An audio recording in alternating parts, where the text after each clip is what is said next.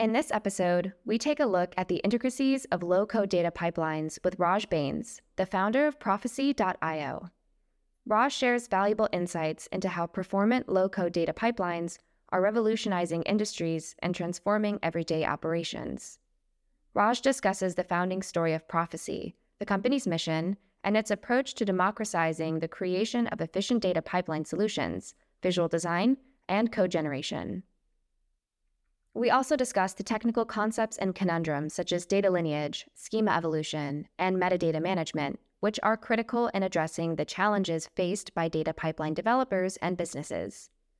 The episode concludes on Raj's thoughts on the future of low-code data pipelines, the Prophecy roadmap, and its potential impact on various industries, from healthcare to finance.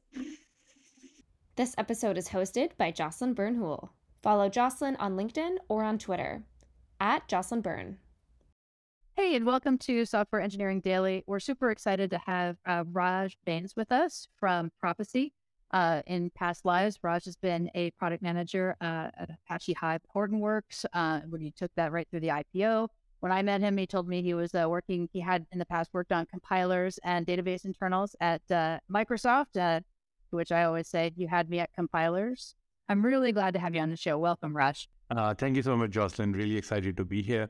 So let's talk a little bit about Prophecy to start with. Tell us a little bit about why you started it and what it does. So why I started it was that I was working with a lot of data users, right? So I'm product manager of Apache Hive, going to enterprises, seeing everything they had. And some of the products they had were more sophisticated than what we were selling. What we were selling was cheaper. And also I saw the users really struggle with their ETL tools. And coming from compilers background, I looked at these tools and I was like, these are quite simplistic. And something much more sophisticated can be built here, and saw the productivity challenges people are having with big data. So that's when I decided to work on Prophecy. No, and at that time, there was nothing in the cloud, right? So you have all these ETL products like Ab Initio, IBM Data Stage, really large suites written for the technology 20 years, 30 years back. And Informatica has done over 25 years now. So there is no replacement product in the cloud. So that was also the second thing. There seemed to be a lot of opportunity in building the best cloud replacement product, as Snowflake would replace Teradata, for say. Yeah, that's an interesting model. I have to say, in the data pipeline and data management world, we don't have enough of a meeting of the minds. It's really interesting that you come from this incredibly technical background, which is one community in the data world, and then you're reaching out to the less technical community to make sure that they have all the tools they need. So it's an interesting marriage, right, of highly performant enterprise-grade pipeline building that's accurate with inviting in all these other subject matter experts and business leads who have kind of been locked out. Yes, and I feel like that the main thing is the technology has to come meet the users where their skills are. And it's not like their skills are different. So for example, somebody might really understand the business, the data of the business, and the analytics to be performed on that, right? And that person is interested in transforming the data, getting it ready to do the analytics they want to do. Now, if you require them to be experts in data platforms, the Hadoops, the Sparks, and coding in that, it's asking them too much. That's not their job, right? And the question is, can the technology not be built to meet them where their skill set is? And it totally can be built. So why won't we? One of the things I've heard you speak about, and I'd love to talk a little bit more about, is what is the experience of the data engineer who's not using Prophecy today? So a data engineer who's not using Prophecy is they typically move to code. Some of them have been in the previous companies, worked with on-prem systems. So there's two buckets, right? And they know what good looks like. So let's say somebody's been using Ab Initio. They had this tool suite. They could do visual drag and drops, see data after every stage of the pipeline, quickly deploy it into production, search, see lineage, all of that, right? If they're changing a data set, they could look at a data set, click a column and say, what is the impact if I change this column? Look at all the downstream users and understand the impact, right? And similarly, you had support folks who could look at a column which went wrong, and suddenly the team says, hey, I want to find out who last broke it. They follow up the lineage and say, this is the last person who edited this pipe, this column, and go there, right? And last 3-4 pipelines might be just passed through because, in enterprises, these tables get like 1,200 columns, right? The big fat tables. So now, if somebody's coming from this background, let's say they move to the cloud, now they're writing scripts, right? They have a bunch of scripts. They've written them, maybe they have some CI/CD setup, and that could be, for a lot of them, it's manual. Still, moving to production is, separate, and they create the jars, and the jars can get out of date. So they are, let's say they're using Java or Scala with Spark, and, so then they have jars, or they're using Python, and there's dependencies. All the jars have to be sent onto the cluster. They're writing this code, putting it into production. And so you have, they're writing code in Git. And, now if you look at that, now it's like, let's say I have to look at the performance, right? Okay, this is not fast enough. So now I can go into the Spark UI and look at the physics, and what you see is the physical plan, which is a directed graph built out of the code. Now, I can't correlate sections back to my code. It's a really deep dive. So the paradigm that I have for development is different from the paradigm I have for debugging, is different from the paradigm I have for performance. And every time I have to go into this. So now, okay, the Spark thing, okay, now let me go into the Airflow UI, right? And then you ask them, okay, what does your average data quality look like for this project? They have no clue. How many new pipelines got put into production? They have no clue. Some column went bad. Who's the last person? You'll go, somebody will say, hey, this team, you wrote this data set last, and they look through their code, fumble through it, and say, oh, this is a pass-through column. Look, we didn't touch it, right? And then somebody who's a metadata architect is like, I'm tracking personally identifying information, PII, right? And now they have to go through every source data set, then look through the scripts and see who used this column and modified it and wrote it into another. So the whole management is a mess. That's interesting. That's actually the best explanation. Let me see if I know what you're saying. So in the olden days, right, we had a kind of straight through processing. You could see the line of what you were building, right? You're pulling down different types of data, you're joining it, you're pressing it, sending it out, publishing that to your users, and it had like a view. What you're saying in the new world, there's kind of nowhere to orient yourself. It's just a big glut of scripts and activities, and there's really no way to orient yourself to deep. Yeah. And to add to that, it's a big like what I call googly goo. So the thing is, you are modifying data. Let's say I'm writing my Spark script or my big SQL script, and I've seen really, SQL is very simple when it's small. The scripts I've seen in Hive, like 500, 600 line scripts, unioning all these like, very complicated operations, I would say, correlated, non-correlated subqueries, all of that, they get really complex to read. So the basic thing is, let's say I have a script, I'm on line 541, there is data frame 17. And there's a line modifying it. I don't know what the data frame looks like. So the main thing is, all your code is doing is transforming the data. When you are writing code, you cannot see the data you're transforming. How silly is that to have as your program, development paradigm where you can't see the data? So now people write 2, 3 lines, 4 lines, see the data again, data frame.show, or SQL, they run the select part of the query, run it, and then again do it, and again do it. And then that's when they're developing. So it's a few lines, few more lines, few more lines, few more lines. And then that data engineer leaves, that ETL developer leaves. And somebody else comes in, and you go into a large enterprise, and there's like 30,000 pipelines, and the people who are there have not written it. Now they have to understand it. And this huge script is there, and they don't know what any of that means. So now you have to create that visual model, run it by pieces to be able to understand and modify it. And it's really a horrendous paradigm for doing data engineering or building pipelines. So visual pipelines is just fundamentally better. That's the best explanation too, because I always think of low code or visual pipelines as non-technical, but you're really right to say it's a different skill set, because it's just a way to orient yourself, right? In this data, in this pipeline, if you're new, if you're starting over, that's actually really, really helpful. Let's go back to Prophecy real quick and talk a little bit about, you have like 3 areas of focus, I think, right? You've got the low code environment, visual environment, you've got some focus on data quality, and then operational excellence. You want to just kind of hit on those so we kind of understand what the platform's focused on? Sure.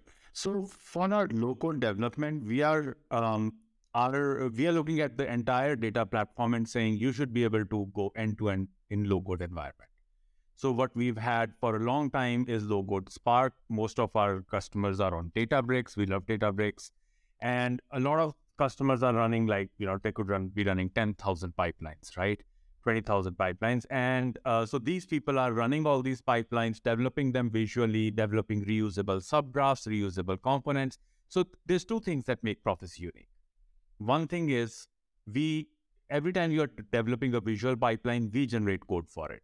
High quality, completely 100% open source, and that matches what your best data engineers would write. And many data engineers have looked at it and said, yeah, that's the code I would write.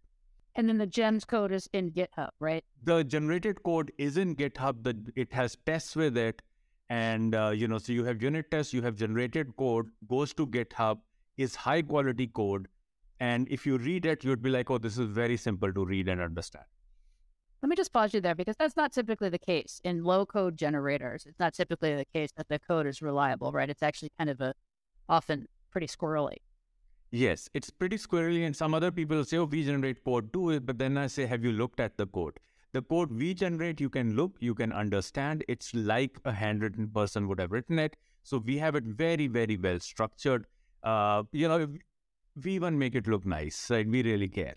No, I double click on that. I don't mean to interrupt you, but I double click on that because as a technical product manager, I think that's a super important question. There's so many tools that say they do this, but then if you're also trying to unlock all of your operations and implementation, you've got like long-term concerns about, versioning code. It's well worth the question to look under the hood, the quality of the code that's being generated out of these tools. Definitely. So then going back up a level, so now you can do this low-code visual development on Spark, and you're getting code in Scala or Python, whatever you choose.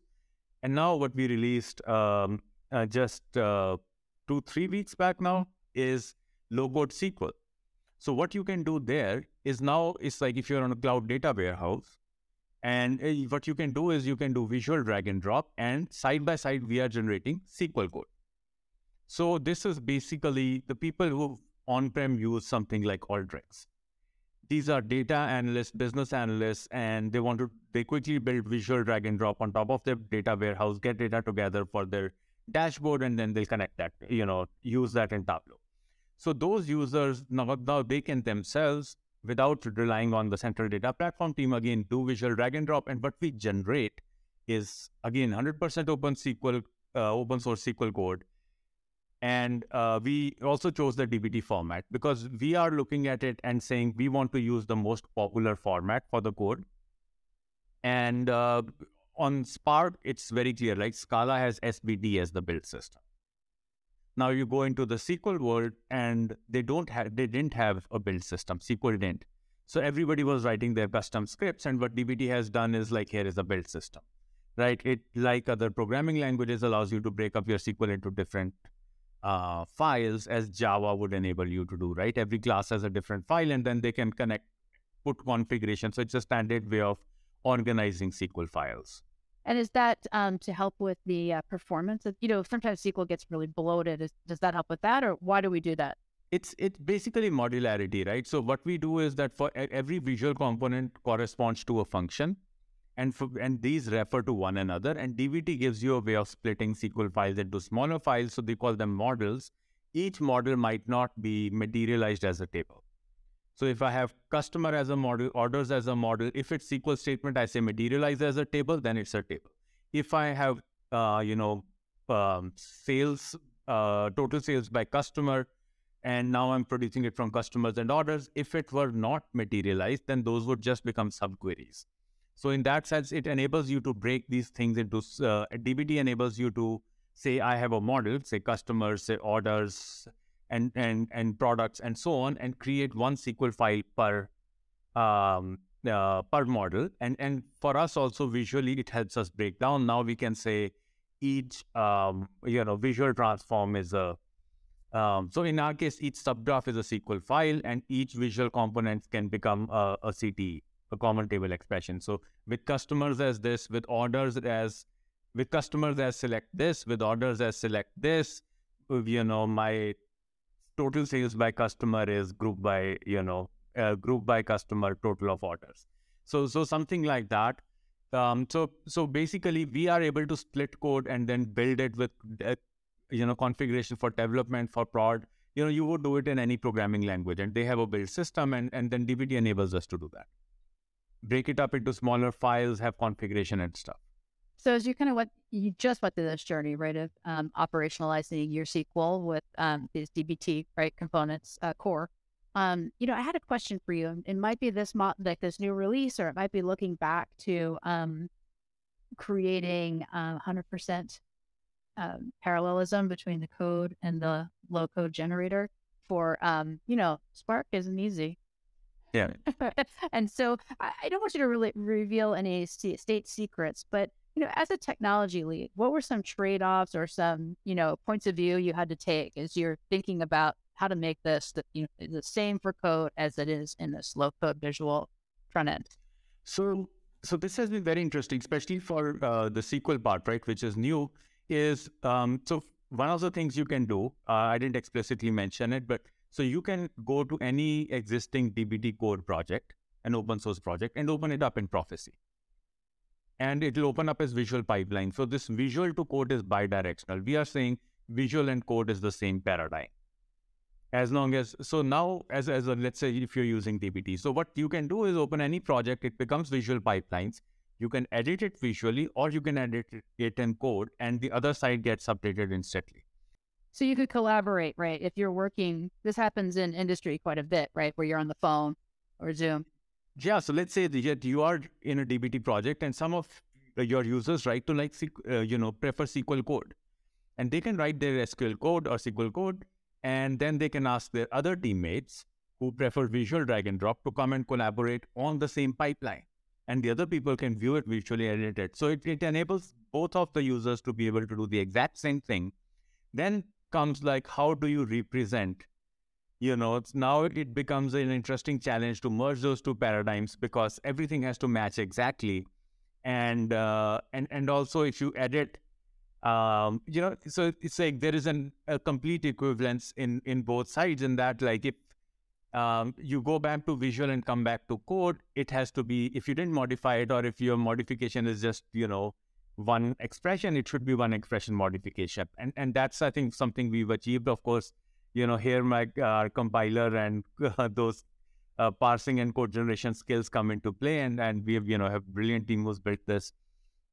But in that sense, right, we have the correct, so we have a multi-layer thing where in the top, as you log in, you can see lineage of models feeding into other models, something that you could even see in DBT at the end, right? In DBT, after you write the code, you can visualize the lineage of the code. Of like, this model feeds into this model, right? At the top level, the customer feeds into customer orders, and this. When you come into Prophecy, you can see the top level view visually. The only thing that what's different is it's editable. So now you can double click on one of the models, and that will open that SQL file as a subgraph, and that subgraph will have visual components, and that completely describes that, and it will have multiple coverable expressions and everything. You don't need to know that visually. Visually, it's just a single pipeline. So let's say, like, I was just doing some analysis on, like, loan underwriting, mortgage loans, right? And all of a sudden I thought, oh, you know what? I need to understand what upstream data Raj is pulling for this particular credit scoring model. And I go in and I see that it's the wrong one. You're using some copy of something. Then I can edit it directly, right? And then replace it with the correct one.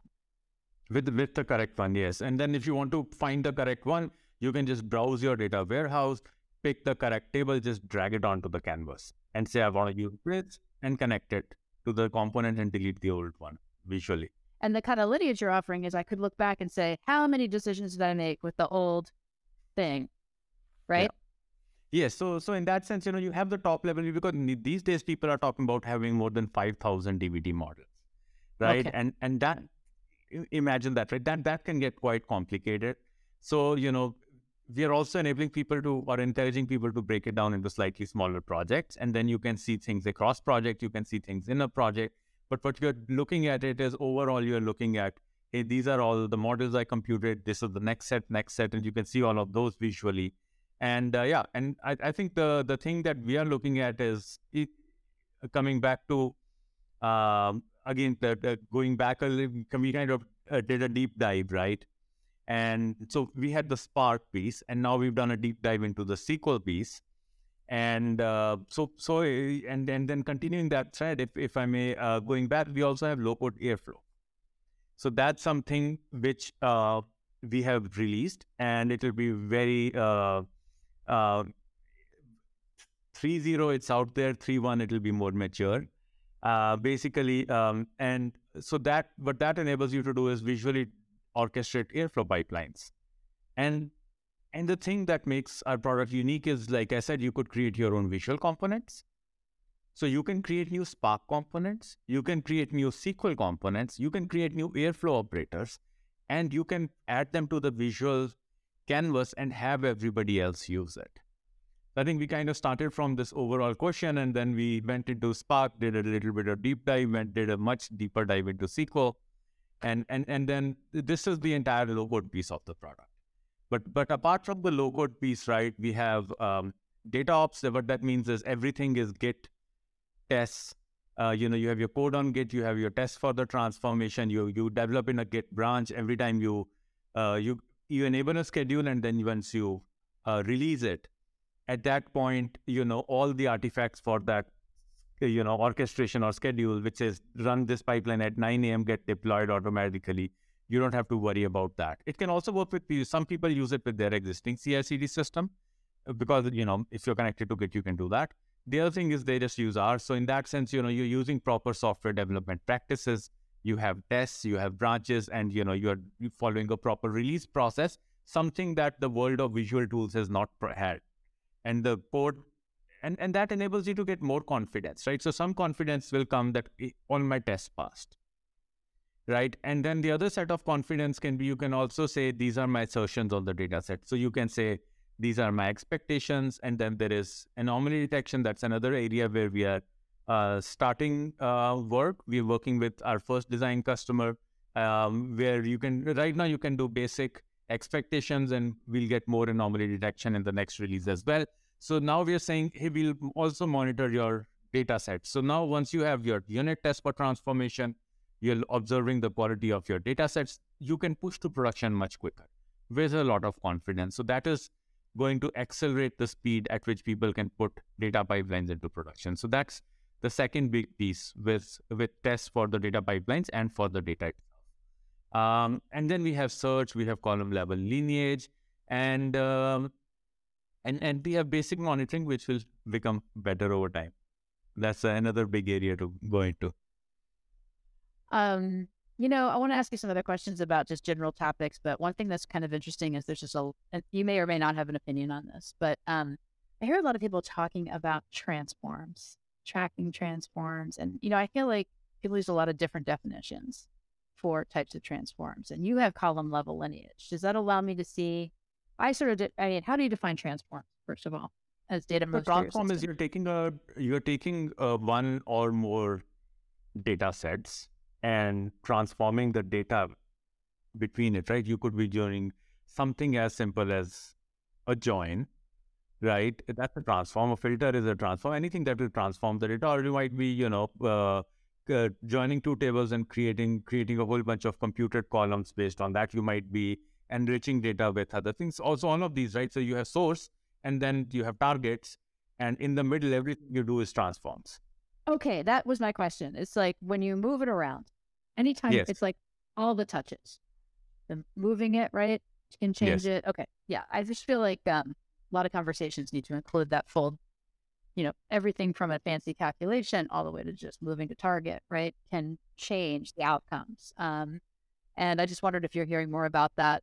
People are asking you around. Is that something I know you do lineage today, but you're going to expand on transforms in the future? Yeah. So, lineage is something that is allowing you to, in a sense, observe the transformations, right? But so what we are focused on is enabling people to do transformations, right? And that's another thing that has changed in the modern data stack, because what you had earlier was ETL, right? extract, transform, load, and now you come in and there's a lot of tools like Fivetran and the 20 clones of theirs, and they have extract and load.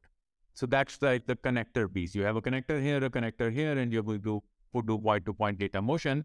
So if you do that, what you're left with is all the source system, a copy of them on the target system, but still it doesn't help you get all the right analytics. So after that, you have to do transforms.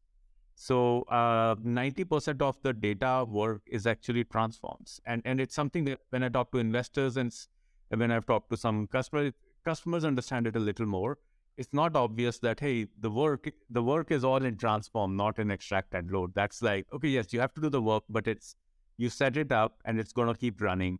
But where the users spend their time is in data transformation. And that's a very hard thing to crack. Like a little bit of gray area, right? Depending on who's worried about it the most. So that's helpful. Let me ask you this. You talked a little bit about, these massive implementations on Databricks, right? There's lots and lots of data, tons of workspaces, right? What have you seen that's worked for, I think I know what you're going to say, but, how would I implement this? If I was, the head of data platform, I'm like, great, let's do it. Yeah. What types of teams? Is it the data science team that embraces this? Is it the business analyst team? Like, how do you get going? So we are seeing two primary patterns, right? So so sometimes it's a line of business team. So we have like a Fortune 50 medical devices pharma company. They come in and they want to do some supply chain analytics, right? So now they're like, okay, they have their ERP systems. They're going to go into, Databricks, and then they're going to transform the data. That's a line of business team who wants to do analytics. They have access to the source data. Not many of them write code. They're building visual pipelines. Now, then you have the central data platform team. So the central data platform team, some of the people are like, I can write Spark code.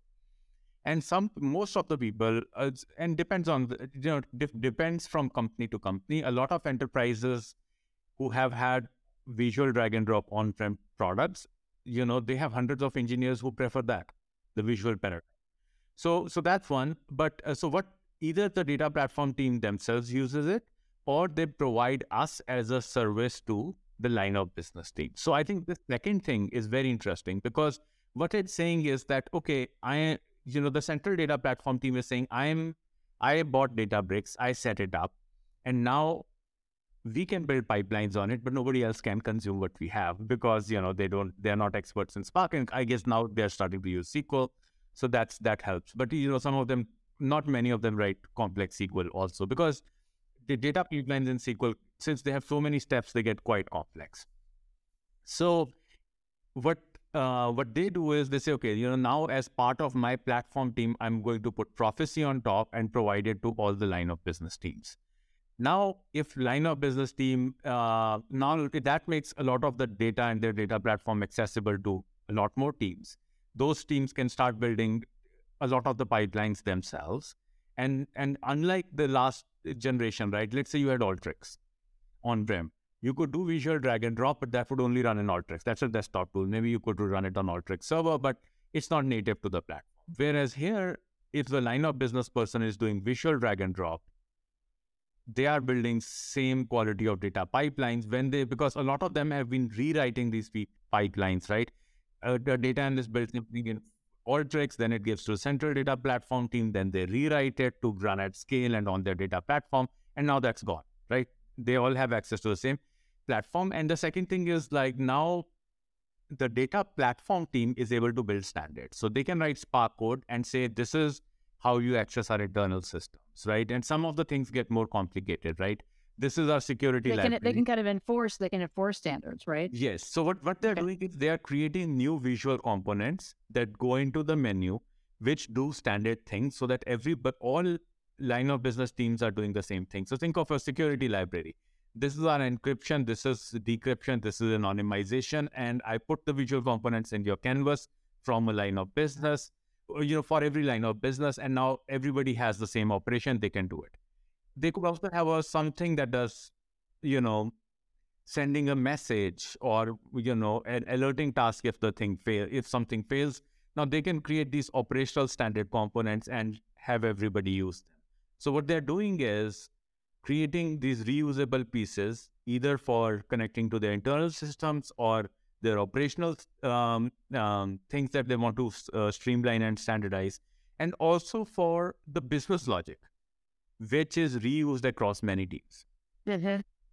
Because what you can do is create visual components, create subgraphs of visual components, and one project can publish it, another project can subscribe to it. So now you can start reusing a lot of that instead of, building each thing again. You And can reuse it, and you there's can a lot of you can repetition. update it. You can start updating it without too much. Right. If you were to update that, would you break the downstream, or it would just flow in? So there is versioning, right? So there is versioning. So basically, but your project will depend on another project as of a particular version. If the project you depend on releases a new version, you can choose to try the new version, test it, and if it is right, you can commit to it and say, okay, I move to the new version, or you can stay on the older version. That's very sophisticated, right? That's a great. And a lot of these things are not clearly visible, right? When you're using a visual tool, or that looks like a visual tool, this looks like a visual tool. It's like we've thought through a lot and built a lot, and it's sometimes not easy to see in the first glance. Yes, that's right.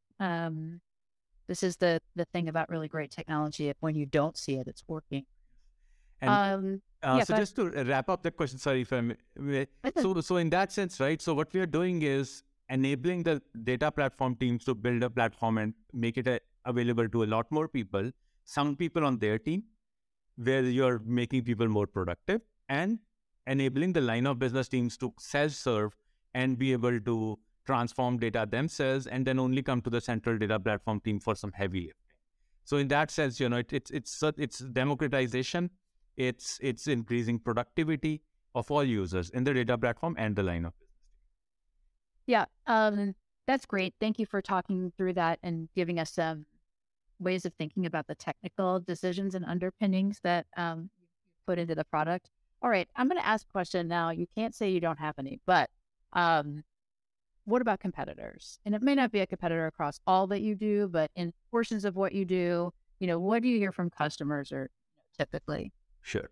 So in terms of competitors, right? So, or let me give you a little bit of a market map in a sense, right? So in buckets. So one bucket you have is the bucket of on-premises ETL products. So if you go to Gartner Magic Quadrant, and I work with Gartner, really, really sharp guys, what they have is the on-premises market right now, because that's where the large footprint is. And mostly when customers come to us, and when we hear of an ab initio, an IBM data stage, SAS DI, Microsoft SSIS, Alteryx, they're looking at it and saying, this is what I'm on, and I have 10, 20,000, a large bank would have 80,000 or so pipelines, and I want to move to the cloud, and how do I get there? Right? So one, they want a replacement product, and it's the same, right? If you were on Teradata, you'd want a Snowflake. If you are on ab initio or data stage or something, you'd be like, okay, I choose Prophecy, let's say. Then the second piece is, can you move me?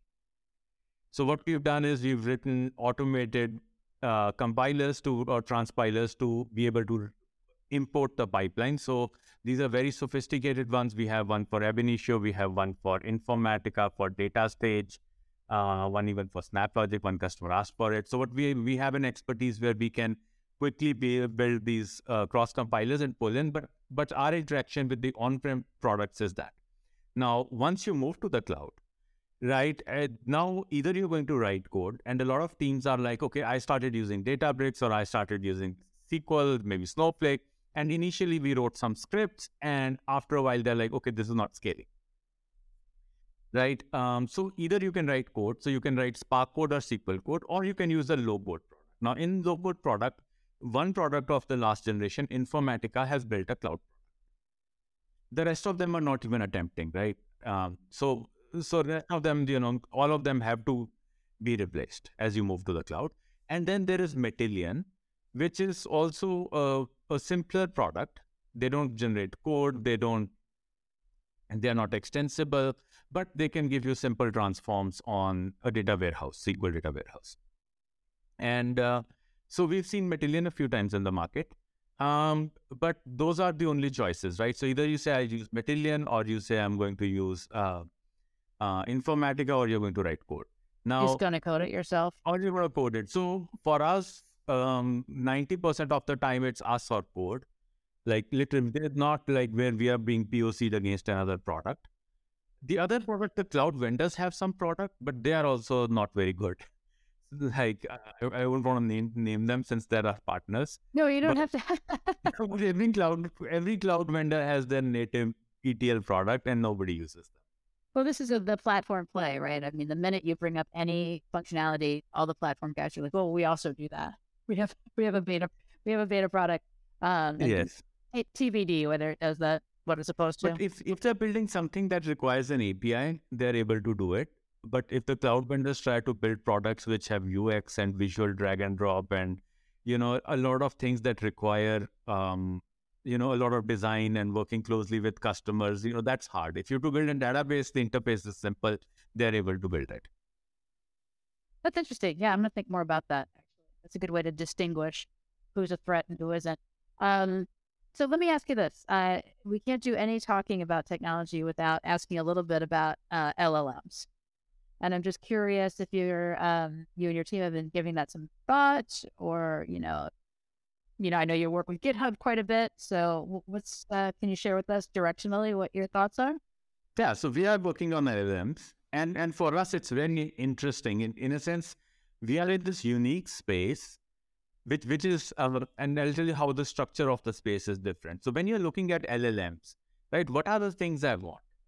Right. So structurally, the first thing that's interesting is if, let's say, I'm using GitHub Copilot, I am writing Python code, and I write an English sentence and GitHub Copilot gives me rest of the Python code, that's great.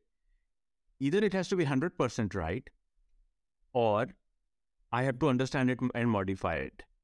So it is a productivity increase, but it is not democratizing at all, because I still have to know the Python, right? So it does not enable more users. It makes the existing users more productive. So that is what a GitHub Copilot can do. The basic thing is, even if you're writing in English, you're going to code, you have to know the code. Now, what's different here structurally, what you want in the structure for us is, if you have a data user who writes English, and let's say there's a bunch of startups that say, hey, we can convert English to SQL. That's great. But the thing is, what we have is SQL and visual pipelines are the same thing. So you write English and we can immediately give you visual pipelines where you can see the data after every step, open up the visual components. So you don't have to look through the complex SQL. You'll always get a correct data pipeline. So that's what we're building, that you write some English, you'll get a data pipeline. It will always work. Maybe it does 80% of what you want to do. And you can look at the visual pipeline and say, oh, kind of does what I want. Let me make a few changes. But then guess what happens? You make those changes and we get data of what the right pipeline to produce was. Because now the user can go and modify it. So one is, in our case, it's a productivity boost and it is democratization. It's enabling a lot more users to use the product. So, there is like, if you so the use cases that we are focused on is, and this will come in our next release later in the summer. If you put the first table, you drag and drop customers, it's going to come and say, I think you're going to do a join with the orders next, right? Or if you start to write an expression and you've written that expression somewhere else, or we can look at it and say, oh, you wanted to reformat the date. This looks like the most likely thing you'll do. Do you want me to just add it? So what are the users doing anyway, right? They're going to... they're searching online for what code to write for parsing date and then copy pasting it, right? We can just do it with machine learning. So there are a lot of things. And then, nobody likes to write Git comments. Nobody writes a description on their pipeline. All of that can be done with LLM. So it's a very, very interesting area for us because so much can be automated away. So we think over time, we are progressing in that direction. But we'll have some exciting stuff to share in a few months. Excellent. I think you're probably looking at some of these open source LLMs. Yes, that's a tricky one, right? Because for us to be able to use it, it has to be Apache 2 or BSD licensed. For example, what Facebook has released, Llama models, they cannot be used commercially, right? We are working with large banks, large healthcare providers. So some of them are on-prem. few of them. A lot of them are have strict security requirements, so they might get our software inside their VPC, and it's just not feasible for us to make a call to OpenAI, right? That just doesn't fly. So we have to pick a different model. I got you. That's helpful. Anything else directionally that we should be looking for in your next releases? Um, Collab? yeah, I think the other thing that we are going to come up with at the end of summer is what we'll call Gem Hub. So basically what you have is that you're able to create visual components, right? But now what you can do is you'll be able to create and go to a library and publish, right? So you'll have a gem hub, you go there, you can see all the different visual components and subgraphs which are published by various teams in the organization. And some that might be available generally publicly. If one customer asks for it, we'll create it, not put it in the main palette, but then we'll create this extra security library, this extra healthcare library, this extra, so these visual components can all be, companies can create their own and share it with all the teams, and whoever wants to use it can go to this hub, pick the transforms they want to use and start using them, or they could even browse the public ones that we are creating or somebody else in the community is creating and start using that. So once you have that kind of a hub experience, it's more like a store but free, right? So you can go there and pick visual components you want. So I think that could become quite exciting. I'm just from the old open source world. I just want everybody to share everything. So I think, especially even inside a company, a lot of really smart people figure out answers. And if only they were shared, it would be so much better, right? And like Airflow has gotten success because of that, right? They have operators and one person builds it and many people use it. And, we can do that for the entire data engineering or data transformation space. Let's talk a little bit about the business and being a technical founder, just in the last few minutes we have here. So you and your co-founder have both deep technical backgrounds, right? How did you guys connect and decide to build a company together? In my company, it's a little, in Prophecy, it's unique. I started with the company alone. Okay. So then, and then till I got seed funding, it was just me and a couple of developers who are actually based out of India because I didn't have much money. And then there is Berkeley Skydeck has this accelerator where I met one of the co-founders who joined right after I got the seed round. And then another co-founder, so that is Maciek. And then Vikas is the second co-founder, and he also joined after the seed round, but he's from sales background. So he is like the business side. And so in that sense, they joined a little bit later, but I think but Vikas angel funded the company and helped me raise money early on. He stayed involved with us part-time till we got far enough to be able to sell the product to a second customer, because we had one large customer as the design customer. After that, that's when he joined, because that's when it made sense. Otherwise, that we'd just be burning money without a ready product. So you connected through your accelerator experience, right? One, I connected through accelerator. The second person I knew from school. Okay. He was in the same computer science undergrad program back in late 90s. Dating myself here, but yeah. So those of you who are taking your computer science classes now, just be really nice to all of your students. You never know. You might end up working with them years later. Yeah. So here's my question: I was just curious about that, because a lot of technical founders, one, they think they have to wait till they have a great idea, or they think they have to wait until they have a co-founder. So in your case, you had a great idea and you did not wait to have a co-founder. You just got started. No. Hey, I mean, it's really funny. I mean, I'm not like, nobody would join me. I'm not saying like, like I wasn't against it. I'm just saying nobody was here. People have all these beliefs that, everything is like, oh, I did this and then that's how you market stuff. That's not how stuff really works. Right? It's like, I'm like, okay, I need a co-founder, and somebody's like, oh, I have young kids, and somebody like, not the right time for me. And you don't have, 50 people who could be co-founders. You just have a few, right? That you think could be good co-founders. And if they're all busy with something else, if they're really smart, they're probably busy with something else.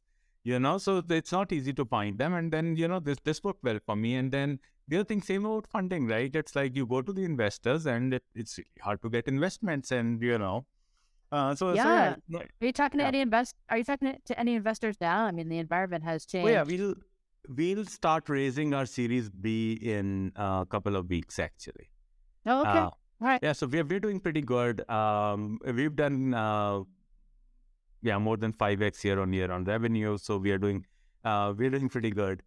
We have a lot of Fortune 500 and I would say a lot of Fortune 50 customers now. So in that sense, we have so the company is doing well. We are raising a Series B. So it looks like it's even in the current market, people are investing. But well, you have a good idea. But, I always tell people, good Yeah. ideas get funded, right? Go ahead.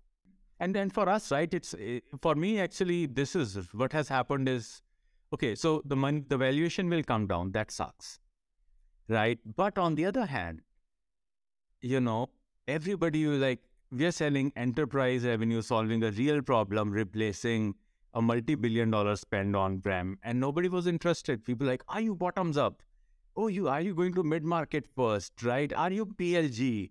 I'm like, no, we are replacing a big category. But then it wasn't easy for Snowflake to, very famously, Snowflake could not get their Series B, right? Nobody in Bay Area would fund because the investors are looking for this tiny thing that quickly gets traction and they fund it, right?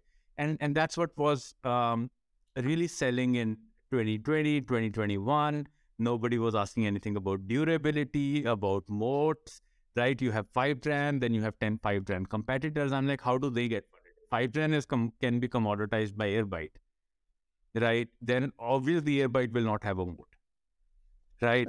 You may have already asked me. I mean, you may have already answered this question, but what advice would you give to other technical founders? I remember when I first met you were at a networking event. You were at hanging out, and I was like, "Who do you want to meet?" I'm like, "I don't really love talking to people all day." Right? Like I did all my talking, and I feel like that is for like technical founders. You're working in code. You've got like a certain discipline and point of view. What advice would you give for other technical founders who might be struggling with balancing? So, I mean, the balancing is a tricky one. So I think the general advice, the first advice is about what should one build, right? So if you are like me, you've gone through, at least a couple of decades of work, I would say I won't take market risk at all, right? At that stage, if your strength is execution and your strength is building the product and the business, you should be going for an existing replacement, right? You have a paradigm shift. People are moving from desktop to mobile or moving from enterprise to cloud. That's a great transition to have. The second thing I would say is to be very grounded in fundamentals, right? Like when we built Apache Hive, right? Let's say I was looking at the product and, they said MapReduce. I'm like, this is nuts, right? What are they doing? And then, thank God, like I would have no credibility to be able to say that and have people believe it because Hadoop was so cool. And then, Stonebreaker says, what the hell is this? And then, now he's a database guru, but people still are like, no, this is great. And, I got like Hive with MapReduce and we replaced it. The first thing built a DAG-based engine, which is Base, and it got 100x faster. 100x faster? How bad was MapReduce? And, Google talking about it and every intern is coming. So the other thing is there is a lot of noise in the market. Now let's say I am selling Hive, I don't know, for what, 250 or 2000, doesn't matter. Say $2,000 or $250 a core. But what you're offloading is Teradata at $250,000 a core, right? Or that's what used to be. So the basic point is, why is that software commanding that much price, right? And then you look at it and say, like, people went back and rediscovered data warehouse like Snowflake, built by Oracle people, right? So basically, that's the other thing is like, the fundamental thing is like that Hadoop detour was just like a wrong direction, and that will go on for a decade. So that's the other thing, right? It's about if you're building a durable B2B business, I would say go to enterprise. And the reason for that is your users are sophisticated. Even though you might say, oh, they're not, they're sophisticated in the sense they have large scale problems and they have seen 2 generations of product, right? So what happens? Let's say you have the modern data stack company, right? They are like fishing in a small pond, right?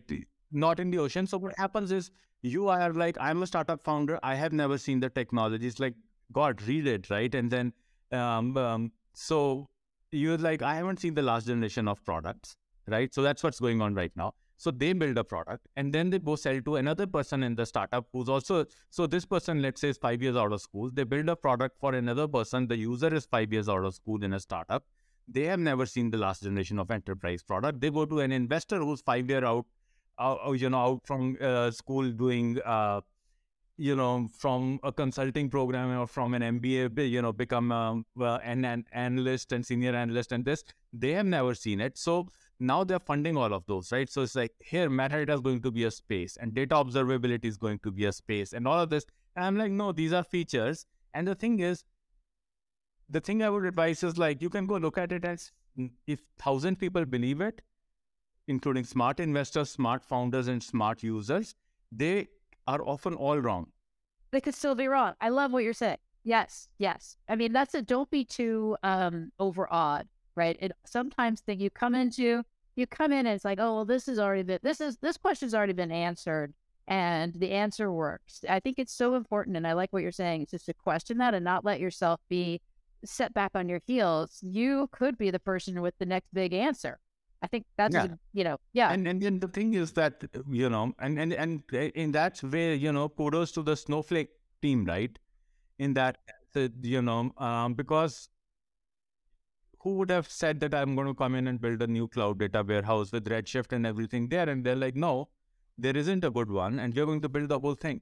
Yeah, I like that. So big ideas and big, shifts, right? Where you can really take over a quadrant or an old process that's moving. I really like that perspective. Yeah, and in that sense, it's easier to scale as well, right? Because now when I'm talking about B2B, right? And it's like now, if I have to scale and we hire an army of salespeople, let's say, there are budgets allocated in companies.